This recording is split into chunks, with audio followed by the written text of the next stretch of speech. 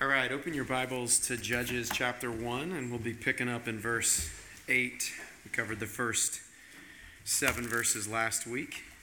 We'll be doing 8 through 21 of Judges chapter 1 this week.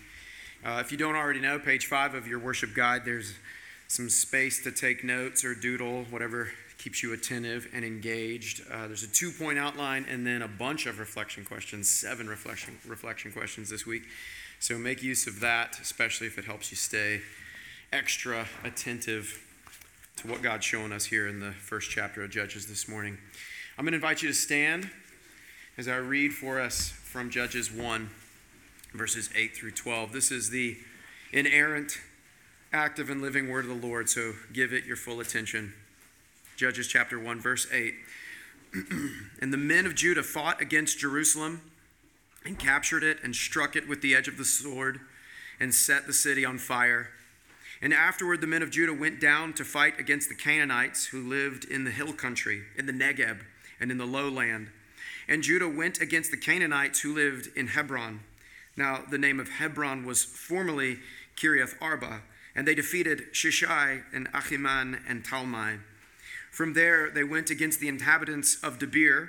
The name of Debir was formerly Kiriath Sefer. And Caleb said, "He who attacks Kiriath Sefer and captures it, I will give him Achsah, my daughter, for a wife." And Othniel, the son of Kenaz, Caleb's younger brother, captured it, and he gave him Achsah, his daughter, for a wife. When she came to him, she urged him to ask her father for a field. And she dismounted from her donkey, and Caleb said to her, "What do you want?" She said to him, "Give me a blessing. Since you have set me in the land of the Negeb, give me also springs of water." And Caleb gave her the upper springs and the lower springs. And the descendants of the Kenite, Moses' father-in-law, went up with the people of Judah from the city of palms into the wilderness of Judah, which lies in the Negeb, near Arad. And they went and they settled with the people. And Judah went with Simeon, his brother, and they defeated the Canaanites who inhabited Zephath, and they devoted it to destruction. So the name of the city was called Hormah. Judah also captured Gaza with its territory, and Ashkelon with its territory, and Ekron with its territory. And the Lord was with Judah, and he took possession of the hill country. But he could not drive out the inhabitants of the plain because they had chariots of iron. And Hebron was given to Caleb, as Moses had said, and he drove out from it the 3 sons of Anak. But the people of Benjamin did not drive out the Jebusites who lived in Jerusalem. So the Jebusites have lived with the people of Benjamin in Jerusalem to this day. Y'all can have a seat. And I invite you to pray with me. Our Father, we thank you for your word. Every week I'm reminded of the fact that as we gather to study your word, you tell us that we don't live by bread alone. We are most nourished and most helped by every word that comes from you, our Father. And we ask, God, that you would make us hungry for what you're feeding us right now, that we would embrace it, that we would cherish it or treasure it, and that it would transform the way we think, the way we navigate life, the way we react to stress, the way we make choices. We ask, God, that your word would not return to you void, but it would bear a lot of fruit in our lives and in the lives of those around us. And we ask this in your name. Amen. So, as many of you all are aware, tomorrow, Monday, January 9th, 2023, the Horned Frogs and the Bulldogs will do battle in the national championship, the college football national championship. And I mean, you can just tell by the names of the teams, the Horned Frogs and the Bulldogs. It's going to be epic. It's going to be a fierce battle. Now, somewhat less epic was a game that was played on New Year's Eve, December 31st, 2022.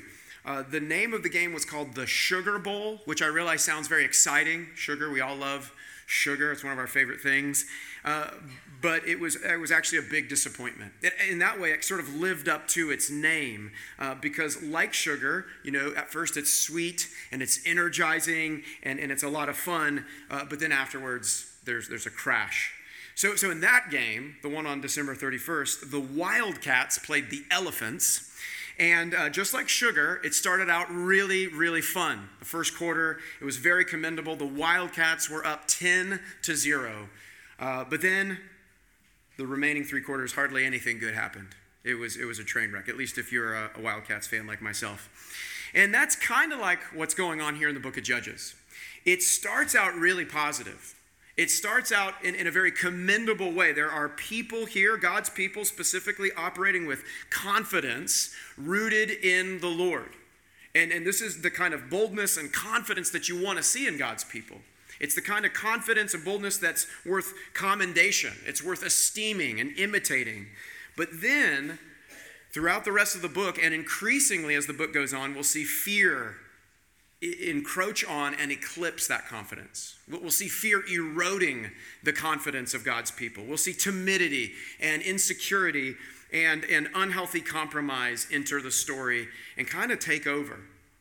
But first, what we see, God shows us, is confidence. True, legitimate, healthy confidence in the Lord. And that's what we see in verses 8 and following. Look again at those verses. It says, the men of Judah, because God had commanded them to, go into the promised land, and they fight against all these various cities. They fight against Jerusalem.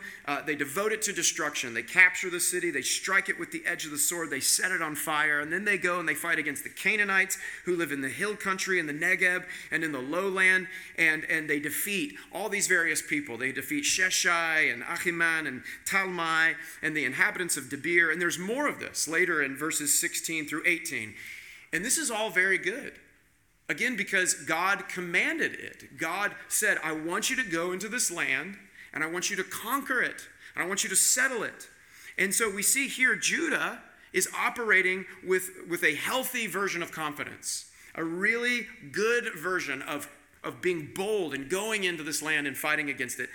And they're operating with this confidence because they're trusting in God. Confidence is born out of trusting and obeying God. That's how confidence works. And we all kind of realize this. We all know that confidence is predicated on healthy trust and obedience. So when people are real shrill and worried and alarmed, or maybe they're really cantankerous and they blame shift and they criticize, that's because they don't have a deep-seated confidence in the Lord. Because all of that insecurity is evidence that they're trusting in themselves. They're leaning on their own understanding. So what God wants for us is he wants us to operate with confidence, and he wants us to realize that that can only come from us trusting him and obeying him. An example of this from my life, in 2004, when we first moved to Charlotte, I worked for Dick's Sporting Goods. And every now and again, my boss would come by and he'd say, why don't you go on a 10-minute break? And so maybe I'd go to the break room, get something to drink and take a 10-minute break. And then sometimes I would stretch the 10-minute break to 20 minutes. And then maybe on occasion, 30 minutes.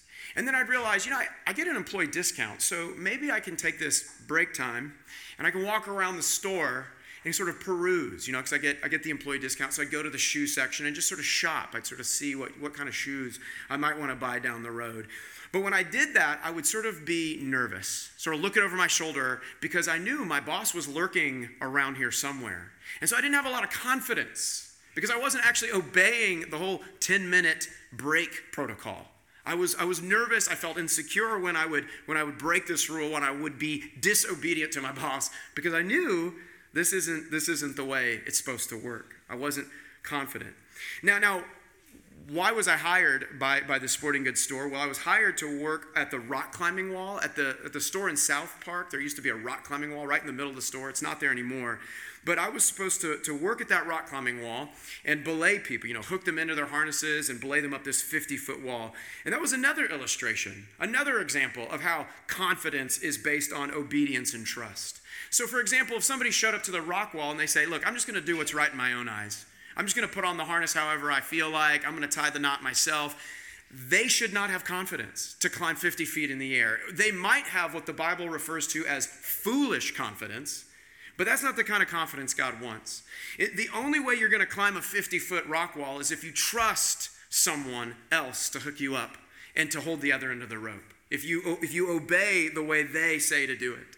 And see, the author of Judges really wants us to experience what the Bible would call Christ-centered confidence. And we see that being emphasized here. The author of Hebrews really camps out for a little while, zooms in on this theme of confidence. And so we see that in verse 12. We see that in the character of Caleb. Caleb has a very commendable record of being confident in the Lord. So sometime before this chapter, like 40-ish years ago, before this scene in Judges chapter 1, we see Caleb with this group of spies. You can go read about this in Numbers chapter 13. And these spies go into the land that's being conquered in this scene here in Judges 1 and throughout the book of Joshua. And they spy out the land for 40 days, and they come back to God's people with a report. And they say two things. One, the land is very good. It's a land of milk and honey, just like God promised. It's a fruitful land, and it's really exciting to think about us living in that land. But their other detail they reported was that there were giants living in the land. The descendants of the Anak were living there. And everybody was scared. Everybody was nervous. You could see fear starting to eclipse the confidence that God's people were supposed to have in the Lord. But this guy Caleb and his friend Joshua, they admonished everybody to trust God. They said, yes, there are giants in the land, but God is with us. The same God who brought us out of Egypt, the God who defeated Egypt, that God is with us. So yeah, the giants are scary, but we have God on our team. So we can trust him. We can be confident. We can obey God. And we see Caleb is still operating with that mentality. Here in Judges chapter 1, he is still confidently challenging people to boldly trust and obey God. So he says here in verse 12, whoever attacks this city, Kiriath Sefer, and captures it, I will give him Aksa, my daughter, for a wife. And we need to be clear, this is not foolish confidence. This is not bravado. It's confidence in the Lord. We really can be confident about what God commands us to do. We can be confident about what God says. We can be confident in a very healthy way. We can be confident about what we see God clearly emphasizing in Scripture. God wants us to operate with that kind of confidence. So the best example of that in Scripture would be Jesus. So one example of Jesus' life, how he operated with confidence and how God displays the confidence of the Lord, is found in Luke chapter 21, where these people come up to Jesus and they tell him, hey, you should be impressed with the temple complex. You should be enamored with attractive property, like Fixer Upper, Chip and JoJo. You should be really impressed with renovated houses and structures and attractive property. And then there are people tithing lavish sums of money. And the world would say, you should be attracted to and enticed by affluent people. So you should be totally enamored with attractive property and affluent people. But Jesus responds to that by saying, that is not where I'm going to put the emphasis.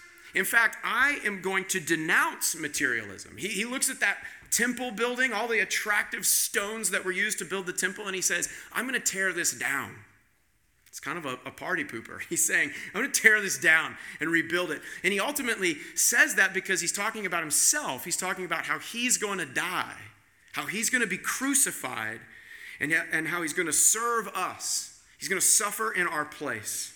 And that's where Scripture puts the most primary emphasis. Paul says in 1 Corinthians 2, I resolve to know nothing other than Christ and him crucified. This is the message. This is what we preach. And we can be confident about that message. Paul has this letter to the church in Galatia where it's all about preaching the absolute exclusivity of Christ. Christ died for sinners, and that is how we are justified. You don't add anything to it. And then there's this one part of Galatians where he says, one of the outworkings of preaching the gospel and believing the gospel is that we remember the poor. So that's another thing we as God's people can be really confident about. We ought not to be super confident about making a lot of money and growing in our prosperity and being really sort of safe and predictable in terms of our finances, but we can be really confident and bold when it comes to remembering the poor, because that's something that's emphasized all throughout Scripture.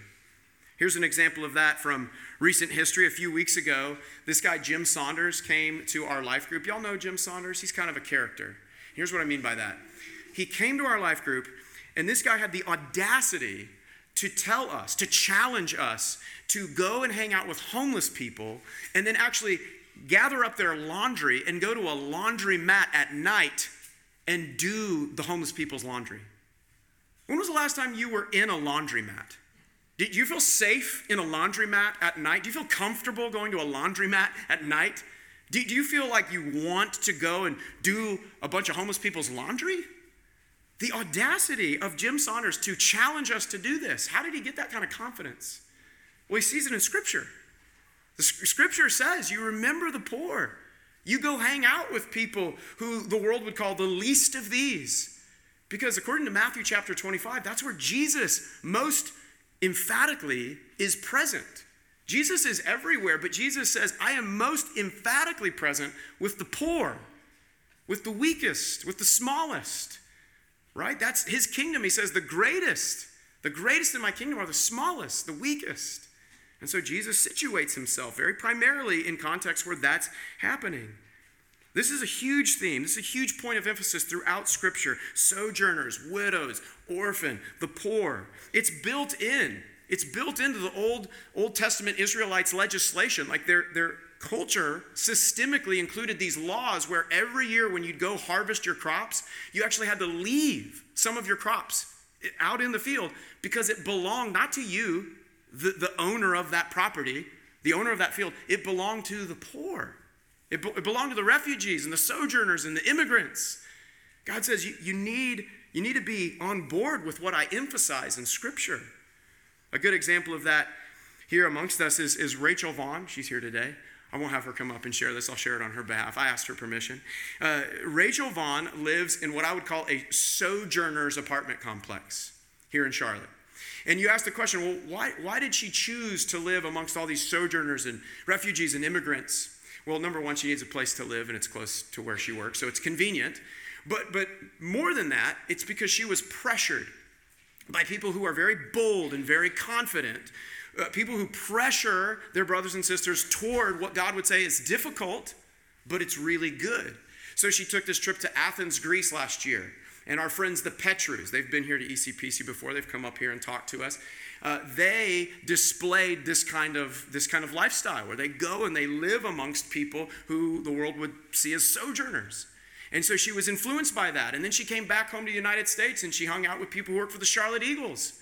And they said, well, if you need a place to live and you work in such and such a place, you should live amongst these refugees and these immigrants and these sojourners because it's a good place to live. These are good neighbors to have. And according, again, to Matthew chapter 25, this is where Jesus really likes to be, right? I mean, the goal of all of our lives as disciples of Christ is to be with Jesus a lot, to follow him, to enjoy him, to glorify him. And so if Jesus says, I prefer more often than not to hang out with the least of these, with the sojourners, the widows and the orphans and the small ones, well, then that's where you're going to get more of Jesus, apparently. It's actually really, really good. It's not so much charity work, but it's just good for us to go places where we know we're going to encounter more of Christ. And that feels really radical to a lot of us. It feels sort of disturbing or unsettling, but that's what we see all throughout Scripture. Caleb issues this challenge. Whoever attacks a city because they're confident in the Lord, I will give that man my daughter as a wife, right? He incentivizes his challenge by saying Achsah will be given as a wife. And so Othniel, verse 13, steps up and he accepts the challenge and he succeeds, and then he becomes Caleb's son-in-law. And here we see the premier example of healthy confidence in this chapter. It's Achsah, Caleb's daughter. And this is not surprising when you read Scripture. It's not a coincidence that Achsah is being put up in front of us as the premier example of healthy confidence, because women in Scripture, they occupy this role of submission and weakness, which is actually a very great role according to Jesus. Who was the character in Scripture who operated with the most boldness and the most confidence? Well, it was Christ, the Son of God, whose joy was to submit to the will of his Father, his head. That's what it says in Scripture. So it's no coincidence that a woman, Achsah, is being put up here as the premier example of boldness and confidence. 1 Peter chapter 3 uses this expression about women that might be offensive to some of us. It says, they are the weaker vessel. But in God's kingdom, in God's economy, he says submission and weaker vessel, that's my recipe for confidence, boldness, and greatness. And the scripture is full of evidence that this is how God works. You just go throughout scripture, you see it all over the place. Rahab the prostitute, the citizen of Jericho, she is so bold. She is so confident. You see this in Deborah, the prophetess, later in this book of Judges. You see it in Esther, Queen Esther. You see it in Ruth, the refugee coming from the land of Moab into the land of Israel. You see it in Mary, the mother of Jesus. And my favorite example, you see it in Joanna. Everybody know who Joanna is? It's a familiar Bible name, right? It's kind of obscure. Well, I don't know if this clarifies it, but Joanna is the wife of Chusa. Does that help out? Does that clarify it for you? Okay, here's a name you might have heard. Herod. Herod. Okay, Herod is no friend of Jesus, right? Herod beheaded Jesus' relative and forerunner, John the Baptist. Chusa is Herod's right-hand man. Chusa is the BFF of Herod. Chusa's wife is Joanna. And in Luke chapter 8, guess who's financing Jesus' ministry? Joanna. Joanna is a devout, faithful follower of Jesus. Now, if that doesn't take some audacity, some boldness and confidence, I don't know what does. I mean, how shrewd and confident does just Joanna have to be to sort of take money? I mean, ultimately, that's sort of aligned with Herod and subversively funnel it toward Jesus. That is amazing to me. And this is what God's doing all throughout Scripture. He's saying these women are great examples, worthy of esteeming and imitating, of confidence and boldness. They have voice, they have value. And we see that here in the story of Achsah, her request. God's putting that up in front of us as a great example of how we should be. Achsah's request is in tune with and aligned with God's command to go in and conquer the land and settle in it. So they get this land, and she goes to her dad and says, well, if we have this land, we're going to need to irrigate it. I need springs of water. And we see Caleb is very happy to provide her with what she's requesting. This is a very healthy picture of the dynamic that God wants to see happening in the promised land. Now, as we've said, the book of Judges, it goes off the rails, and by the time we get to verse 19 or chapter 19, the dynamic between men and women is not healthy anymore. There's no real good, positive picture of confidence and health and boldness. But here, it's pretty positive. As a point of application, let me challenge all of you to be really clear and really decisive about your boldness and your joy when it comes to asking and giving. Okay, we're still in the New Year's resolution territory. 2023 is still fresh. And so maybe one of the goals that you need to clarify for yourself is, how am I going to ask for something this year with boldness? I'm going to ask God, and I'm going to ask other people to get on board with fill in the blank. I'm going to ask them for money. It's going to be uncomfortable, but I'm not going to have a problem with it because it's what God says is good. It may be uncomfortable or unsettling to people, but honestly, I don't really care. I'm going to be unashamed, no apologies, because God puts such an emphasis on it. So here's an illustration. Every year, a few times a year, my alma mater, Kansas State University, they send me a letter asking for money. And I am not excited to give them money for two reasons. Number one, they lost the Sugar Bowl. If they're going to play like that, they're not getting my money. And number two, I already gave them a lot of money, right? I don't go there anymore. I'm not excited to give them money, so I'm not going to give them money. But if somebody comes to me and they say, hey, we're adopting a child, that's very expensive. And we need to raise tens of thousands of dollars, like $30,000, $40,000. That is something they should be excited to ask for, and that is something we should be excited to give to. You got to think, where am I willing to make people feel uncomfortable and issue admonitions and challenges because it's what God says is good. It's going to be hard. It's going to be kind of risky, perhaps. That's how people feel about going into the promised land. But people like Caleb, they are very comfortable with issuing challenges. People like Achsah are very comfortable asking for things because it's what God says is good. Now, like we said before, here in Judges chapter 1, things are going well.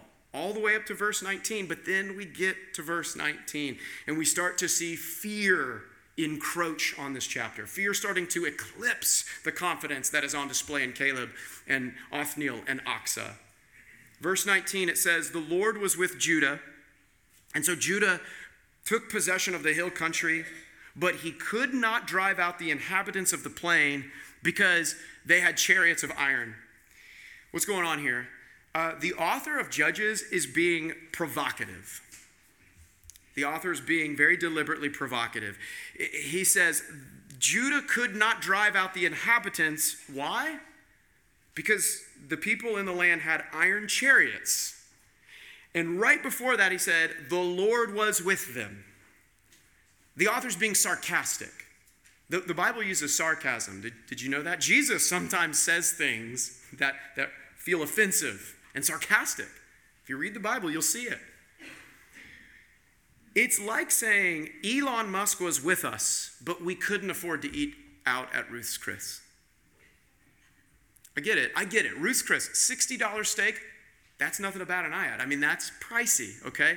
But if Elon Musk is with you, you can afford to eat out at Ruth's Chris every night of the week if you want.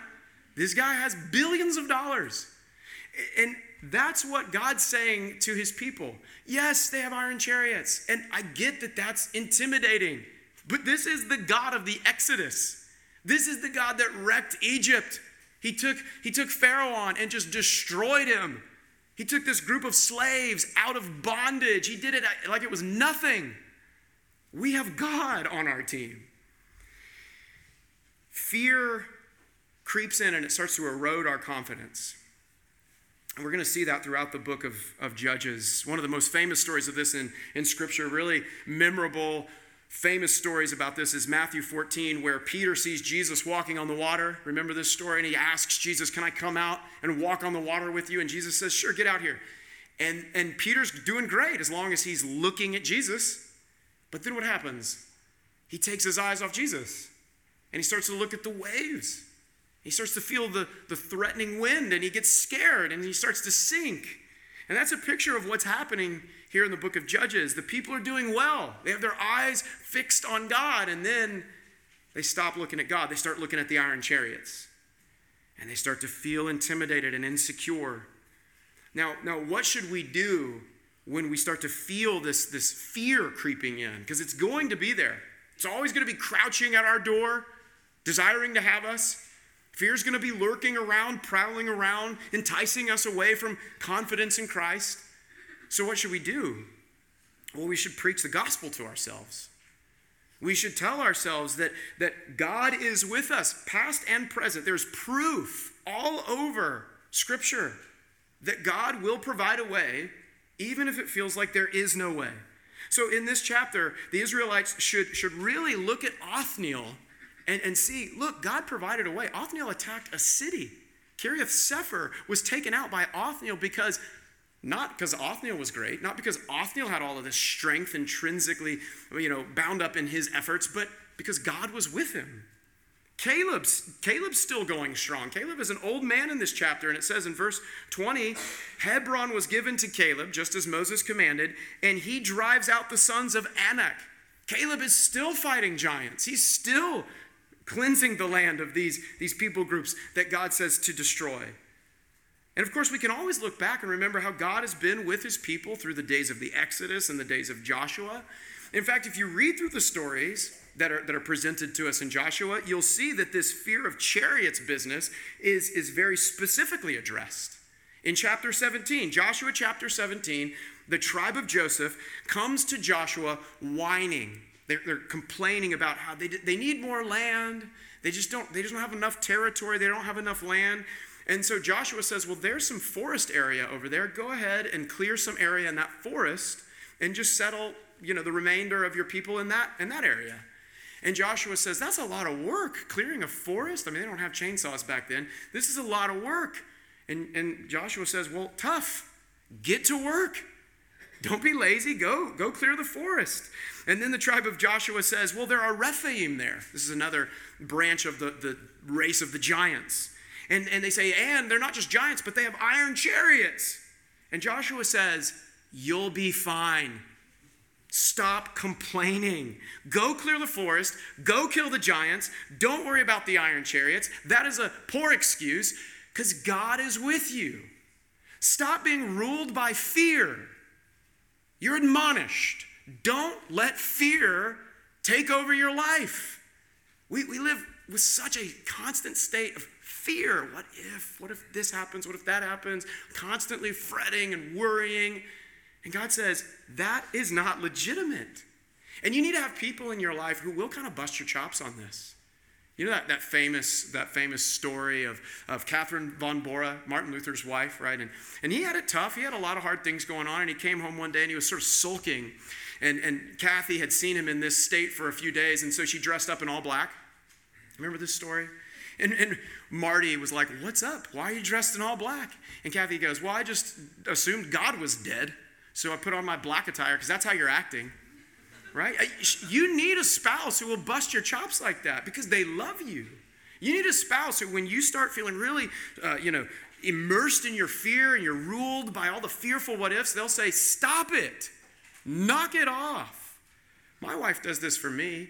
She did this for me in a big way when it came to kids, both biological and adopted. When it comes to God's command to be fruitful and multiply and care for the orphans, all throughout our marriage, I'm the guy who's like, oh, it's scary. Kids are scary. I don't know how to handle kids. I don't know if I could be a good dad. There's a lot of responsibility there. I'm scared. And my wife, she loved me enough to say, you've got to get on board with what God commands. We're going to be fruitful. We're going to multiply. We're going to care for the orphans. We're going to parent some kids, even though that comes with a lot of unknowns and a lot of scary stuff. My wife and I, we came up with this illustration because when it came to kids, I was like walking in the kid marina, walking the docks. I'm like, these boats look neat. And my wife was like, well, let's get in one of these boats and actually paddle out away from land, where it gets scary, where you lose sight of shore. And let's take the plunge. Let's actually paddle a parental boat out into the ocean. And I was just sort of, mixing metaphors here, kicking the tires on the boat. I know they don't have tires. But I didn't really want to get in because it was scary.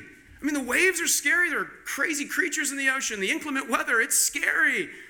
And my wife at a couple of different points in our marriage has had to say, get in this boat and row with me. We're not doing this anymore.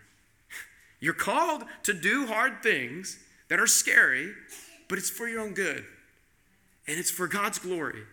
We're not going to be ruled by fear. You know why? Because God didn't give us a spirit of fear. He gave us the Holy Spirit, and the Spirit is not a spirit of fear. It's a spirit of power and love and self-control. It's not just any old love. It's perfect love, which the Bible says casts out all fear. And again, keep in mind, the sin of fear will always be lurking and crouching at your door and threatening to unsettle you. And so what we see here in verses 19, verse 21, we see that the people of God are being ruled by fear. But the Bible says you can resist it. It desires to have you. It desires to rule you, but you can resist it. So what does that look like? Well, here are a few examples. It's very logical. It's actually very logical, and it's very, very instinctive to want to defend yourself. But understand this, your defensiveness comes from a place of fear. When you're acting defensive, that's not of the Spirit. That's your flesh. You're being defensive because you're afraid. When you want to defend yourself, you want to blame shift, that's not of the Spirit. So we have to have the courage not to blame shift, not to be defensive all the time. Here's another example. We need to let our yes be yes. There are things in life that you say yes to, and then a few minutes, maybe a few days go by, and you start to get scared.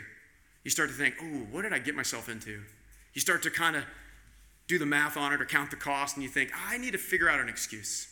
I need to figure out a way to exit my vow of saying yes to that thing.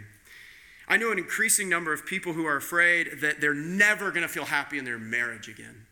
They hit a place in their marriage and they think, I didn't feel this way when we got married, or else I wouldn't have said yes. But now I just don't know if I could ever be happy or feel totally content or safe. And so I need to find a way out. And God says, that's not how it works. What God has joined together, we're not just going to quit. We're not going to separate it. We're going to stick it out. We're going to do the hard work. We're going to fight through the fears. We're going to hope against hope. We're going to bear all things. We're going to endure all things. That's the life of a disciple of Christ, not fear. You know, it's common sense to integrate with all the dominant world religions, both in the days of Judges and now. The dominant world religion is materialism. And God says, stop medicating yourself with stuff. Amazon.com. Why do we do it? Why do we buy all this stuff? We don't need it. Can we all admit that? We don't need it. Why do we do it? It's because we're scared. It's because we're scared. We can control this. We can push a button and it can show up on our doorstep the next day. And it just feels nice to be able to control something, to get something new. Because we're scared. We're insecure.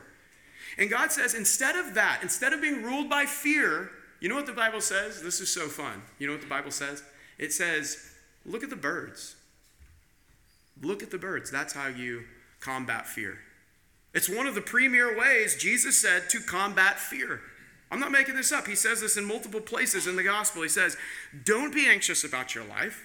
Stop fretting about your food and your clothing and your resources. Instead, look at the birds.